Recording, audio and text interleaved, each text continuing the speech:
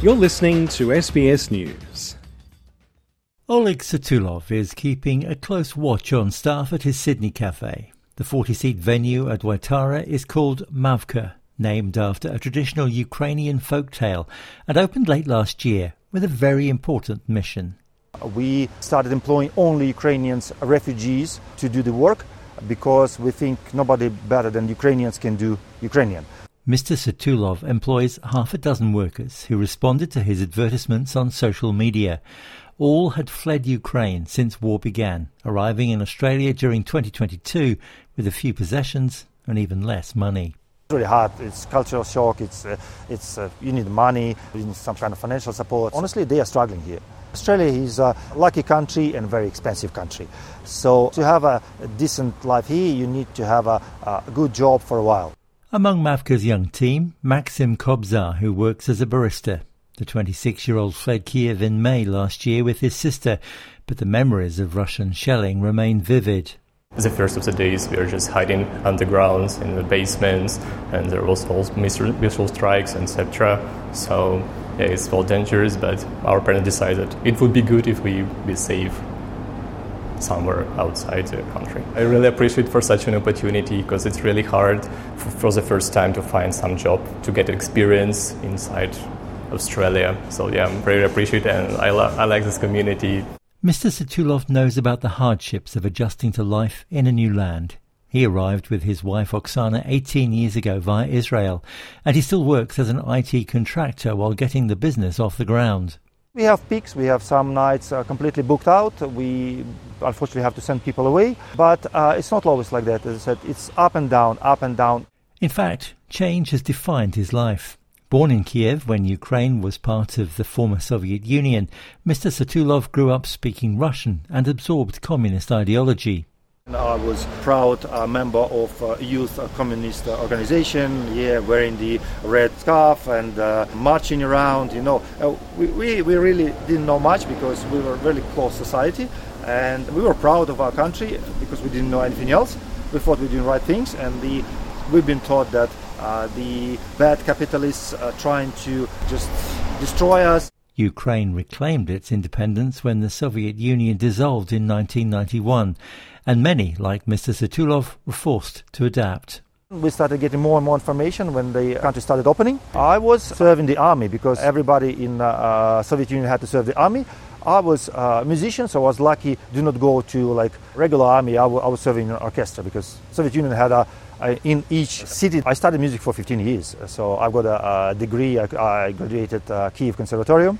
So yeah, it's a big chunk of my life, and at some point I was planning career in music, but then collapse of Soviet Union changed everything. A lot of people lost their jobs, their incomes, their prospects, and we had to survive. We had to go to buy some stuff in the Soviet Union, bring it to Poland or to any neighboring countries, and just sell it because it was so cheap in Soviet Union. You sell it there, then you bring hard currency back, and believe me, professors, teachers, highly qualified people were doing that just because there was no other way to survive.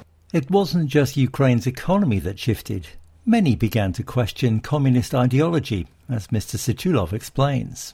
It wasn't instant, it was a process. Living in Soviet Ukraine, it was embarrassing actually to speak Ukrainian. They put that feeling on you because if you speak Ukrainian, you're from the country, you're not from the city, you're probably not well educated. And then if you're smart enough, you realize in what kind of country you live and how bad it is in terms of freedom. And I really hated it at that time because, young people, we want freedom. We love freedom. So I was really looking for the ways to flee somewhere and try to experience the life outside the barriers they built for us. Mr. Satulov migrated to Australia in 2005 and remains fluent in Russian. However, when war broke out, he made a choice and has held to it 1 year later. I feel right to speak Russian anymore, so I just stopped speaking Russian. We're fighting for our freedom, and I'm talking to people back in Ukraine. They said, okay, who cares? We don't have heating. We have wood. We'll cut the wood. We don't have lights. Okay, we'll survive. We'll survive. They think they can break us? No. Mr. Satulov says sharing his culture in Australia through food is one way to raise awareness of Ukraine's struggle for freedom. not many people even knew where Ukraine is and what it's about. So now it's changing. They're having breakfast all the time with us, and they actually learned quite a few Ukrainian words, and they're speaking to the girls in Ukrainian just to show support and appreciation. My wife, her mom, do quite a bit of cooking with the dumplings at the top of the list. We just do what we can do in terms of making food with love, so people love it. Mavka is truly a family business, using recipes handed down through the generations. Among the staff, Mr. Setulov's 17-year-old daughter, Anastasia, a high school student who also works part-time as a waitress. I'm very proud. It's a lot of hard work that he's put into this restaurant, and it took a lot of time, it took a lot of effort, but it paid off. Mr. Setulov's mother-in-law Nelia works hard in the small kitchen, preparing crepes filled with meat for a Ukrainian customer and good friend, Volodymyr Chornenky. This restaurant became as a little island of Ukraine in the midst of Australia. I'm very missing this country, my country. And when you come here, you see this food, you see all this interior, and then you feel like you're coming back home.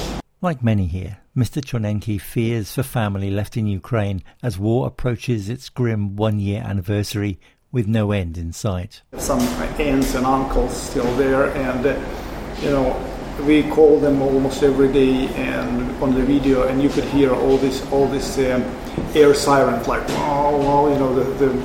rockets are coming here and there. And actually, just a few days ago, there was maybe 5 kilometers from my own house there was explosion, and house is still standing, but you never know how long.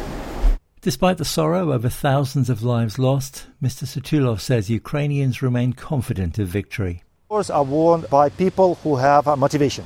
There's no motivation in whoever is now fighting on the Russian side. Ukraine will, because we're defending our country, we're defending our family, we have a spirit they're going to have.